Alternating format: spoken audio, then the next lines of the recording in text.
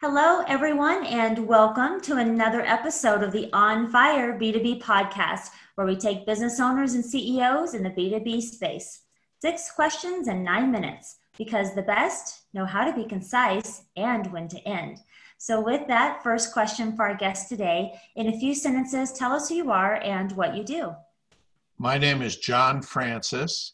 I've got a nickname called Johnny Franchise. And what I do is I help franchisors and franchisees reduce risks and improve results by giving them level-headed advice. Fantastic. Question number 2, what is the best thing about working with businesses? The best thing working with businesses is always the people involved. There's such a range of personalities and approaches and innovative new ideas. So it's business to business, but behind those businesses are the people. And I think that's the most interesting part of working with businesses. I agree. Question number 3, I'm hearing from other top executives and business owners that using quotes and testimonials from clients dramatically increases conversions and sales. Your thoughts? I would agree with that. I think when you can have a client share their experience about working with you, it does a number of things. Number one, it shows that you've actually done the work that you've said you can do. Number 2, it reduces the risk or the uncertainty of, does this person know what they're talking about? And then number 3, I think it encourages that next client to have a little confidence in setting those expectations of what you can deliver. So I'm a big believer in testimonials and referrals and earning those things. You earn your reputation, good or bad. And I think that's an important factor, especially when you're working with other businesses. Excellent. Question number 4, what advice would you share with other companies working in the B2B industry? The advice I would share is always look for the win-win opportunity, mutual benefit. I like to work where I'm helping those companies do better and they're helping me with my business as well, where it's a mutual benefit. We're not looking for one win and one loss, but actually both can win if you structure deals properly. It's got to be fair. It doesn't necessarily have to be equal, but it has to be reasonable and it has to create opportunity for all sides. I think that's the best advice for working with other businesses.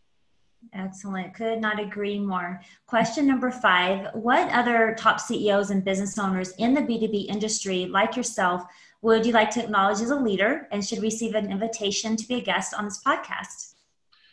Well, there's one person in mind that comes to mind, actually 2 or 3 now that I'm thinking about it, clients of mine that I work with. One is a guy named Todd Hopkins, who runs a franchise company called Office Pride, based out of Tampa, Florida. Todd is a great leader, does a great job with his brand and his franchisees, just a generally great guy, great leader.